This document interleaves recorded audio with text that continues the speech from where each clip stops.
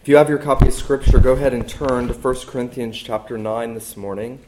We are picking back up in our study through the book of 1 Corinthians. We're in 1 Corinthians 9, and we're going to look this morning at verses 1 through 18, which is really the first section of this chapter. 1 Corinthians 9, 1 through 18. And as usual, I know you're going to find it helpful to have your Bibles open and to be reading along with me in them. If you're using the church Bible, you'll find this on page 956. Before we do, let's pray. Let's ask God to bless the preaching and hearing, receiving and believing and applying of His Word to us this morning. Let's pray.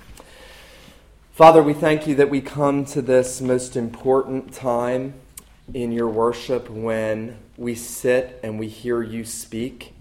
Lord Jesus, your word has said that you came to Ephesus and that when Paul preached, you proclaimed peace, that it was you preaching through him. And so, Lord Jesus Christ, we ask that you would speak this morning, that you would be proclaiming your word to us as the great prophet of the church, that you would be speaking into the souls of the men and women and boys and girls here, that you would take every word and every portion of this word and that you would write it indelibly on our souls by your Holy Spirit. Lord Jesus, we bless you. We bless you for the Scriptures. We pray that you would enable us to receive it and keep it and bear fruit with patience, that you would give us good hearts, good soil on which the seed of your word might fall. Lord Jesus, thank you. Thank you for speaking in advance. We pray these things in your name. Amen. 1 Corinthians chapter 9, beginning in verse 1, Paul is continuing what he's just said to the Corinthians about laying aside the privilege they thought they had of eating meat offered to idols in temples when there were weaker brothers that saw that there was a problem with that. And Paul is talking now, carrying on in this idea, shifting now to himself and why he has done what he has done and why he is who he is. And so he writes this, 1 Corinthians 9, verse 1, "Am I not free? Am I not an apostle? Have I not seen Jesus our Lord? Are you not my workmanship in the Lord? If to others I am not an apostle, at least I am to you, for you are the seal of my apostleship in the Lord. This is my defense to those who would examine me. Do we not have the right to eat and drink? Do we not have the right to take along a believing wife, as do the other apostles or the brothers of the Lord and Cephas? Or is it only Barnabas and I who have no right to refrain from working for a living? Who serves as a soldier at his own expense? Who plants a vineyard without eating any of its fruit? Who tends a flock without getting some of the milk? Do I say these things on human authority? Does not the law say the same? For it is written in the law of Moses, you shall not muzzle an ox while it treads out the grain. Is it for oxen that God is concerned? Does he not certainly speak for our sake? It was written for our sake, because the plowman should plow in hope and the thresher thresh in hope of sharing in the crop. If we have sown spiritual things among you, is it too much if we reap material things from you? If others share this rightful claim to you, do not we even more? Nevertheless, we have not made use of this right, but we endure anything rather than put an obstacle in the way of the gospel of Christ. Do you not know that those who are employed in the temple service get their food from the temple, and those who serve at the altar share in the sacrificial offerings? In the same way, the Lord commanded that those who proclaim the gospel should get their living by the gospel. But I have made no use of any of these rights, nor am I writing these things to secure any such provision. For I would rather die than have anyone deprive me on my ground for boasting. For if I preach the gospel, that gives me no ground for boasting. For necessity is laid upon me. Woe to me if I do not preach the gospel. For if not of my own will, I am still entrusted with a stewardship. Verse 17. For if I do this of my own will, I have a reward. But if not of my own will, I am still entrusted with a stewardship. What then is my reward? That in preaching I may present the gospel free of charge, so as not to make full use of my right in the gospel. The grass withers, the flower fades, but the word of God endures forever.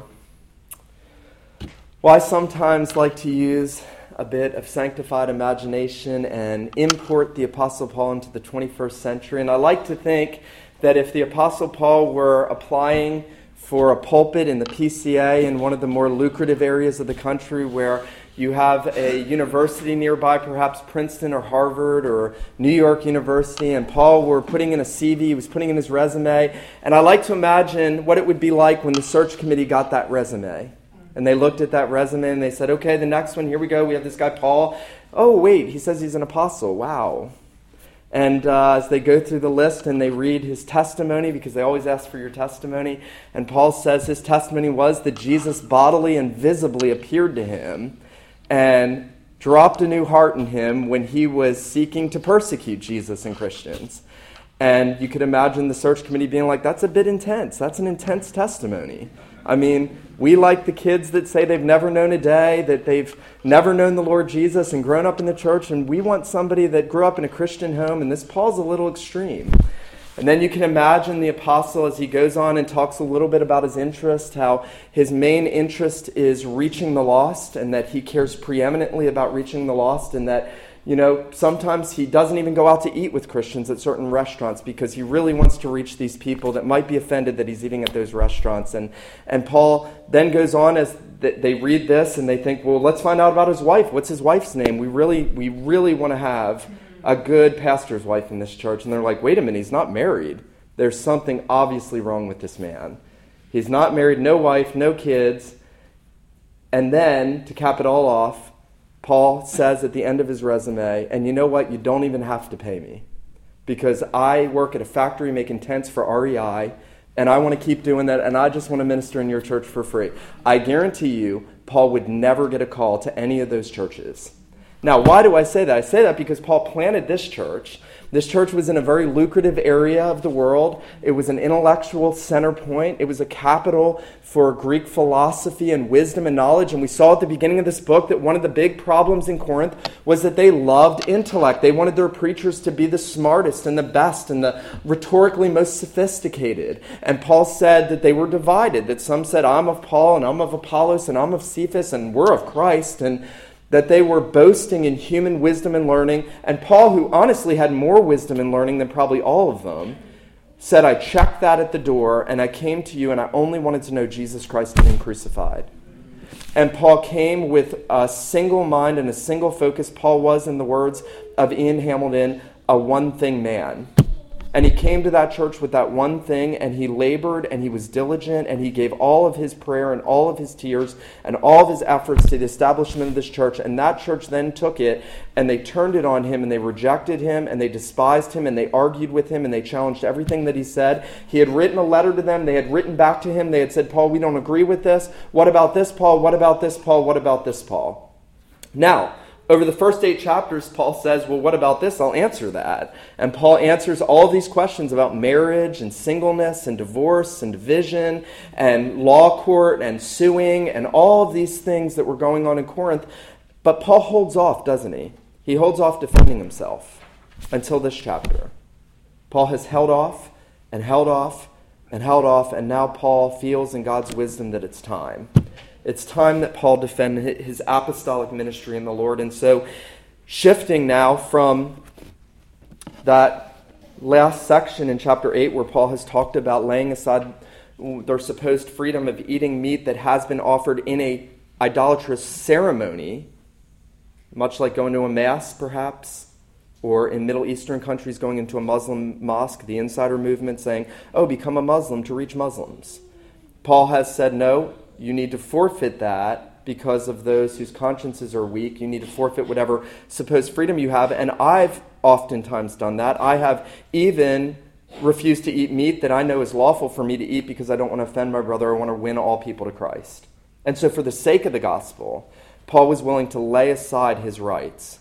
And this whole section is really Paul telling us 2 things. First, he is telling us that the apostolic rights ought to be laid out, that there are such things as apostolic rights, and then he's going to tell us about the apostolic motivation to lay aside those rights. He's going to tell us, first of all, about the apostolic rights themselves, and then he's going to tell us about the laying aside and the motivation for laying aside the apostolic rights. And notice there in verse 1 Paul sets out two questions that kind of overarch the whole chapter. There's going to be 16 questions in 18 verses. So if you don't like people that ask questions to teach things, you're not going to like this section. My brother-in-law once said to me, we were playing disc golf when I was much younger, and I had found it very effective to teach things by asking questions. I'd say things like, okay, now what does verse 31 say? And he finally stopped and he said, don't ask me any more questions, just tell me.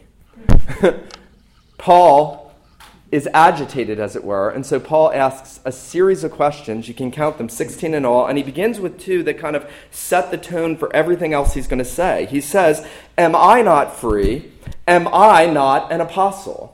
Now remember, Paul's apostolic ministry has been under attack. The fact that Paul has been working for free has not helped the way that the Corinthians viewed him. The Corinthians wanted, remember, their apostles and their speakers and their preachers to be very refined and dignified and set on a pedestal and become an example and rival any of the best Greek philosophical or rhetoricians in Corinth. They wanted their pastors to be the best. And if you look at the history of Greek philosophy, the Greek philosophers were often the best paid. That was a very lucrative position. You made a bountiful living off of that. I think it was Aristotle who laid that aside. Perhaps it was Socrates, one of the two, laid it aside and didn't take money and was criticized heavily for not taking money. I think in the same way, Paul has been in part criticized because he hasn't taken money. And so his apostolic ministry has come under attack as if, well, Paul, if you were a real apostle, why wouldn't you have all these things? If you really were an apostle of Jesus, why wouldn't you be insisting that we pay you like we pay all our other teachers? And so Paul says to them, am I not free? Am I not an apostle? Now notice there in verse 1 that Paul begins to outline the apostolic ministry by explaining what it was that made an apostle an apostle. He said, have I not seen Jesus Christ? And so at the very foundation of what an apostle was someone that witnessed the risen, resurrected Jesus. You'll remember when Judas hung himself, that the apostles went and they were to find one from among them who saw Jesus from the day of his ministry till his resurrection. Now lots of people were witnesses of Jesus' resurrection that were not apostles, but you couldn't be an apostle without witnessing the resurrection of Jesus. And Christ appears to Paul as one out of time, to make him the new and preeminent apostle, to carry on the gospel to the Gentile world. And Paul, in a sense, says to the church at Corinth, nothing you may think about me matters. What matters is that I've seen Jesus and he made me an apostle. Now that's important to us because a majority of our New Testament was written by Paul. And if you've ever stopped to think about it, why do we accept what I'm preaching through and what you read in the 13 letters that Paul wrote? Why do we accept that as the Word of God? We accept it because he was an apostle. The only reason we accept it as God's Word is because he was an apostle. His apostolic ministry put the stamp of divine blessing and significance on what he wrote and did. It was a very unique thing, and it's very important that we understand this because in this day, Paul's apostolic ministry is questioned all the time. I have friends that go to Princeton who are taught that Paul didn't write any of the letters in the New Testament, that they were all written hundreds of years later by people pretending to be Paul. Well, I don't think I want to pretend to be Paul. Paul didn't have a great life. He got beaten a lot. He was hungry. He didn't get paid. Doesn't make a lot of sense to pretend to be Paul. Paul wrote these letters. These letters are binding. These letters are authoritative. And as Bunyan, and I love the way Bunyan describes Paul in the Pilgrim's Progress when Christian comes into the interpreter's house and he says, who is this grave man with a Bible in his hand looking up to heaven? And interpreter says, this is the man that will lead you on your journey. This is the man that has been appointed to guide you on this long and arduous journey. This is the man that has begotten many children through his ministry. This is the man who has become a father to so many in the faith. And so Paul now, amazingly, having to defend his apostolic ministry to a church that he had planted, is telling them, am I not an apostle? Have I not seen Jesus our Lord? Are you not my workmanship in the Lord? It would be like you all saying to me, who have been here from the beginning, in 2 years, you were never our pastor. Who do you think you are? What are you? The church in Corinth had rejected Paul, and they had heaped scorn on Paul. And notice what Paul says in verse 2, because there were outsiders telling the church that Paul really wasn't the real deal. They said, "If to others I am not an apostle, at least I am to you, for you are the seal of my apostleship in the Lord." Paul basically was saying, if you really want to know if I'm an apostle, you're the proof that I'm an apostle. No one had ever taken the gospel to Corinth. Paul came in there when there was no church, there was no search committee, there was no bankroll to pay an apostle, there was no such thing as gospel ministry in Corinth. And Paul had preached the gospel, and the Holy Spirit had worked, and a church had been born, and Paul had gone in there and had labored and had established that church through blood, sweat, and tears. And he says, you are the proof of my apostleship in the Lord. And then notice now as he defends the apostolic rights in verse 3, he says, "This is my defense to those who would examine me. Do we not have the right to eat and drink? Do we not have the right to take along a believing wife? And do we have no right to refrain from working for a living?" Three things Paul addresses to them. One, I'm an apostle. I'm free to eat and drink whatever I want to eat and drink, right? Just like he had told the church they were free. Two, I'm an apostle. I'm free to marry a wife if I want to marry a wife. The other apostles have done it. It's only me and Barnabas that haven't. Or I'm sorry, it's only me that hasn't. And then third, Paul says, don't I have a right to be paid for gospel ministry? And so what Paul is doing is he's asserting the rights of apostles and subsequent gospel ministers. He's asserting the rights because the Corinthians were so messed up in how they understood anything at this point. Now, Paul's passage is very difficult. Paul's going to argue in a very unique, logical way, and it's very difficult. I think when Peter says there's many things difficult, this may actually be one of those sections. Paul is going to argue for the rights of the apostles, and then he's going to turn around and say, but I don't want them. And so what lies behind Paul's reasoning is not just an assertion of what rights gospel ministers have. What lies behind that is his freedom to withhold from those things for the spread of the gospel. And so Paul's doing something very, very interesting. Notice when he says in verse 7, he uses a series of illustrations to explain why he has every right to be paid by this church, even though he doesn't want it. He says, who serves as a soldier at his own expense? Who plants a vineyard without eating any of its fruit? Who tends a flock without getting some of the milk? There is economic, if I can say economic and vocational and natural examples of those who work benefiting from the work they do. Those who benefit, those who plant a vineyard, eating from its fruit. Who plants a vineyard and doesn't eat from its fruit? Who goes to war at his own expense? Who does these things in the natural world? Paul's saying, by all reasonableness, gospel ministry should be supported. Now, there are still some today, though they're few in number, and they usually end up in a house church, who think that gospel ministers shouldn't get paid. I've met quite a few over the years, and they'll say, well, Paul labored for the gospel, and he didn't get paid. And that's what we're supposed to do. The Quakers held this doctrine. There have been groups all throughout history where they take Paul's statement here that he wants his reward from preaching the gospel without charge, without getting any money. Paul is defending the principle that ministers are to get paid for their labors. I am very thankful to you. I am very thankful that you pay me. My wife is even more thankful. My wife is a very happy woman that you pay us for my ministry. Paul understood the rightness, and Paul understood that other churches were supporting their pastors and other apostles. Paul actually says that he took money from other churches, the Macedonian churches and the other churches. He'll actually say, I robbed them to minister to you. And so Paul is proving one enormous point, and that is while gospel ministry is to receive remuneration and payment for faithful laboring, and he'll go on to say, you shall not muzzle an ox while he treads out the grain. We'll get into that in a second. Nevertheless, while that is right and the norm, Paul was free, and Paul set that aside. Now, we'll come back to that in a second. I want to talk just briefly about how he proves this from the law in chapter 8. If it wasn't enough for Paul to go to a couple natural illustrations, a soldier, a man who plants a vineyard, one who tends the flock, now Paul says, well, fine, let me prove this to you from the law. Let me show you where in the law of Moses I get the principle of paying a minister for his labor. And so Paul picks up on this verse that he'll pick up on in 1 Timothy also, out of Deuteronomy. You shall not muzzle an ox while it treads out the grain. Now, if you went to a good seminary, this would be, you would have to write a whole paper on this verse. I had to do that. You would have to write a whole paper on this verse. Is Paul spiritualizing? Is Paul allegorizing? What's going on? How do we get, you shall not muzzle an ox while he treads out the grain, to pay your pastor well? Because that's what Paul does. Well, I think the principle is easy. Paul will say, does God really care about oxen? Ultimately, what does God care more about, oxen or a minister? A minister.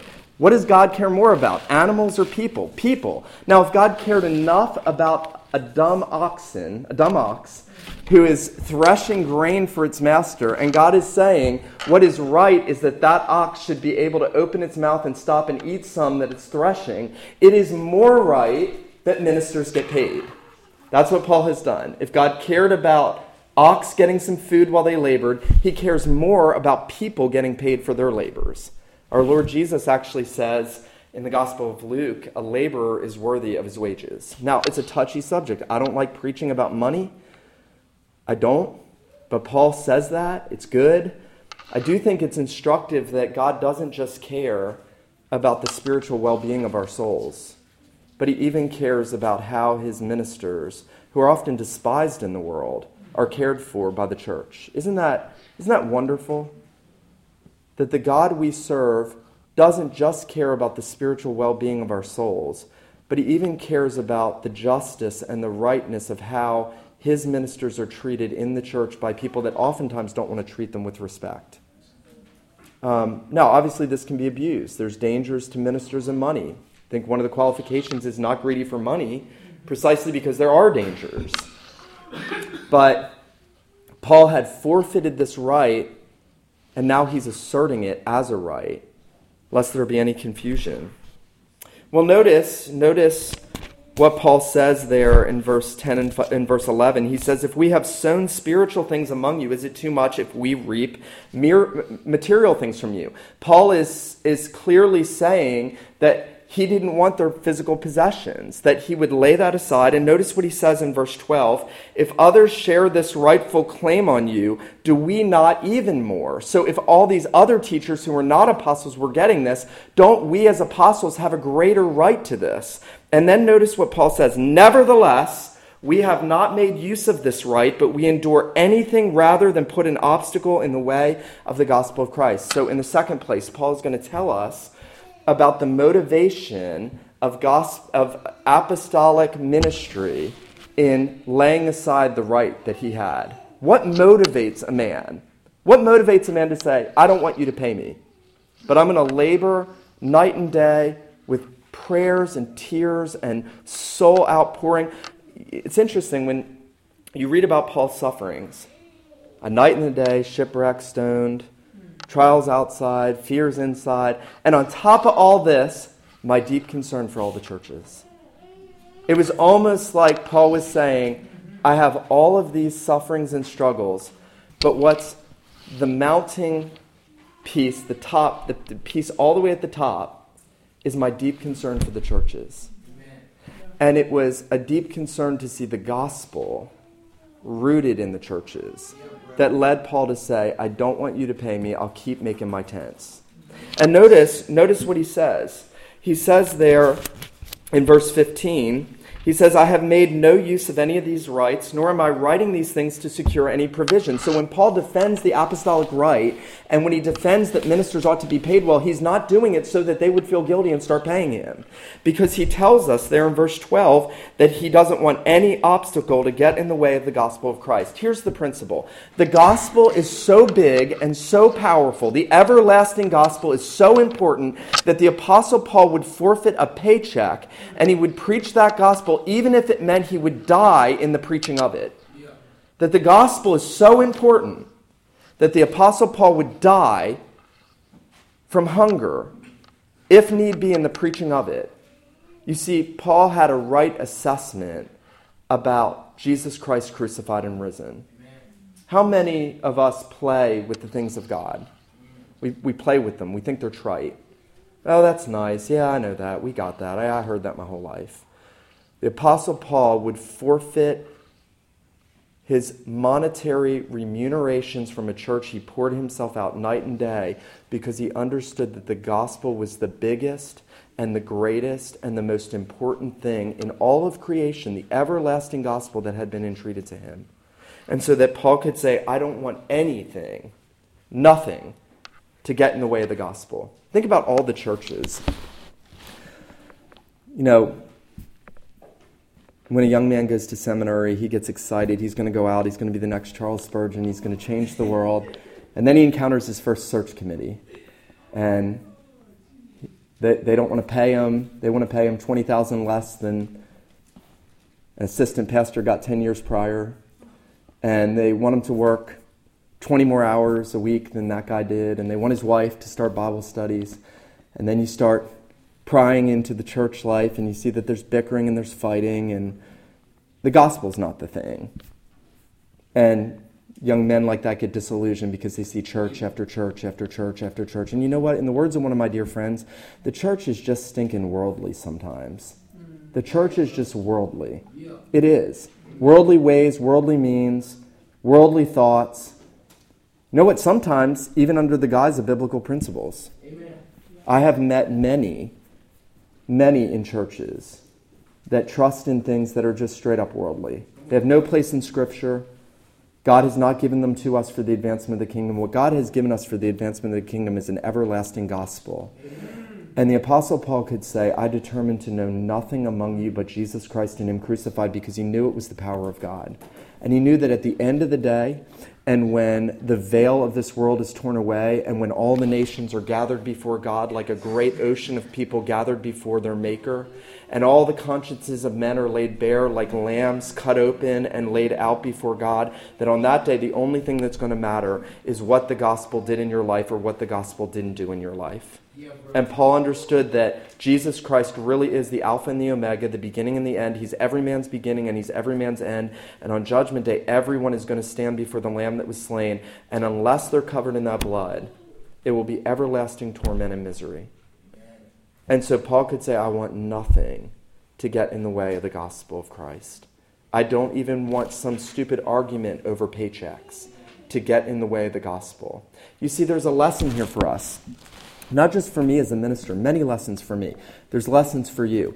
Is the gospel the biggest and most significant thing in your mind and heart? Do you treasure it more than anything? Do you pour all of your efforts in the advancement of that gospel? Notice what Paul will actually say. Notice this. Notice what he says in verse 16. For if I preach the gospel, that gives me no ground for boasting, for necessity is laid upon me. Woe to me if I do not preach the gospel.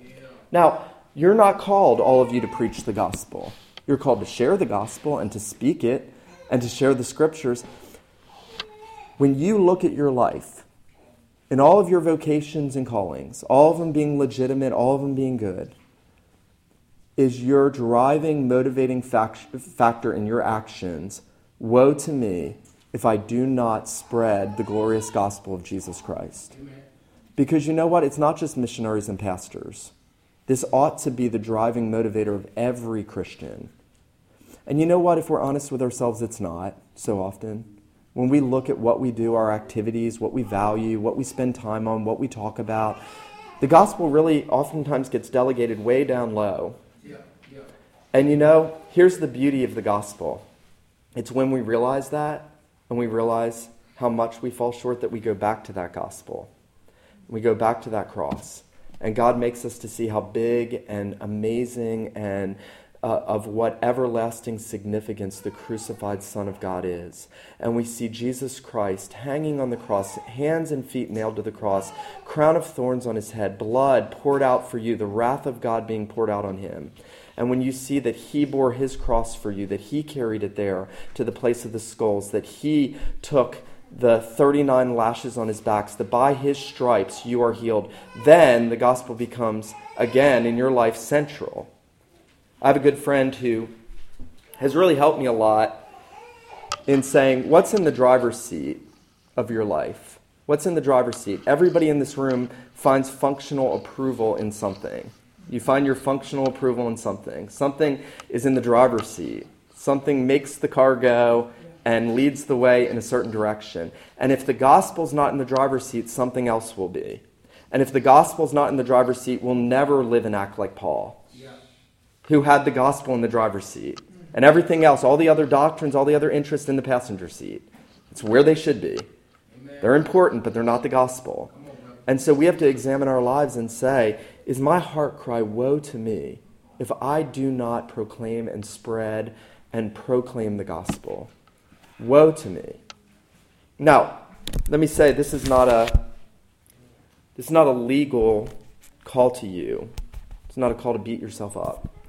It's a call to re-examine your life, to say, the motivation that motivated Paul to do these great things. There's a great sermon by Robert Murray M'Cheyne on the love of Christ. And M'Cheyne opens that sermon by asking the question, what was it that led the Apostle Paul to do all that he did? What made Paul so great? And M'Cheyne, in the sermon, he's expounding 2 Corinthians 5. The love of Christ compels us, because we judge thus, if one died for all, then all died, and he died for all, that those who live should live no longer for themselves, but for him who died for them and rose again. And M'Cheyne says it was Christ's love for Paul. Amen. And think about Paul. Paul was a murderer. Yes, sir. Think about the guilt that Paul could have potentially carried around with him, that could have crippled him and paralyzed him under the weight of what he had been. And yet, the risen Christ, have I not seen Jesus the Lord, met him, redeemed him, shed his love abroad in his heart? And you know what? When Jesus does that to us and we remember what we've been and what he is and what he's done for us, it starts to rewire us inside. So that, you know what, Nick, who loves money way too much, I would lie to you if I didn't tell you that. So would every other minister. I'm sorry, they would. All of us who love things that we ought not love the way we do and love them too much, God begins to rewire, and he begins to put those things in the back seat and put the gospel in the front seat. And we begin to meditate on the cross, and we begin to be motivated again, and we begin to be fruitful Christians. You know, I don't know about you. I want to leave a mark. I have so many days, years left in my life, I don't know. God doesn't need me, doesn't need you. I want to leave a mark in history. I want to leave a mark for Jesus. That's only going to happen when we are motivated in the way that Paul was motivated. We have rights. You have rights. You have many rights. We talk about rights all the time. Rights are a big subject in America right now. But when our rights become more important than the gospel, and our rights take driver's seat, we're never going to leave a mark for Jesus. The gospel will be hindered. It will be. You know, I have to grow in this a lot. You have to grow in this a lot. That's as honest as I can be. I know we have to grow in this. And I know that God gives us grace in Christ. The same gospel, think about this, the same gospel that propels us forward is the same gospel that brings forgiveness and cleansing when we fail. Think about God's wisdom in that. The cross is everything. It's everything. It's what God uses to convert sinners. We'll hear more about that next week. It's what God uses to sanctify, to motivate, to free us from the love of our rights, and to give us joy in Christ, and to enable us to deny ourselves when need be for the sake of the gospel. Let him who has ears to hear, let him hear what the Spirit says to the church this morning. Let's pray. Father, I and your people confess how much our hearts are often in love with this world, in love with our freedoms and our rights, and we do bless you for those freedoms and rights. We bless you, Lord, they are good, and you are a bountiful God, and that you even care for an animal like an ox, that you would give that animal rights and protections, and how much more that you care for your people and for your ministers. And yet, Lord, we confess that oftentimes the gospel has been relegated to the back seat of our lives, and we pray that you would make it that motivating and driving influence. Lord Jesus, we beg you this morning that you would make us to see your glory in your sufferings and in the glories that followed. We pray that you would fix our eyes steadfastly on you. You would enable us to lay aside every sin and every weight and everything that weighs us down, and help us to run with endurance the race set before us, looking unto you. Enable us to act and be motivated for the sake of the gospel, that the gospel would be that driving thing in us, that our minds and hearts would be captivated by the truth of the Lord Jesus crucified for us and risen for us. Oh God, have mercy on us. We pray that you would renew us and strengthen us, for we pray these things in Jesus' name. Amen.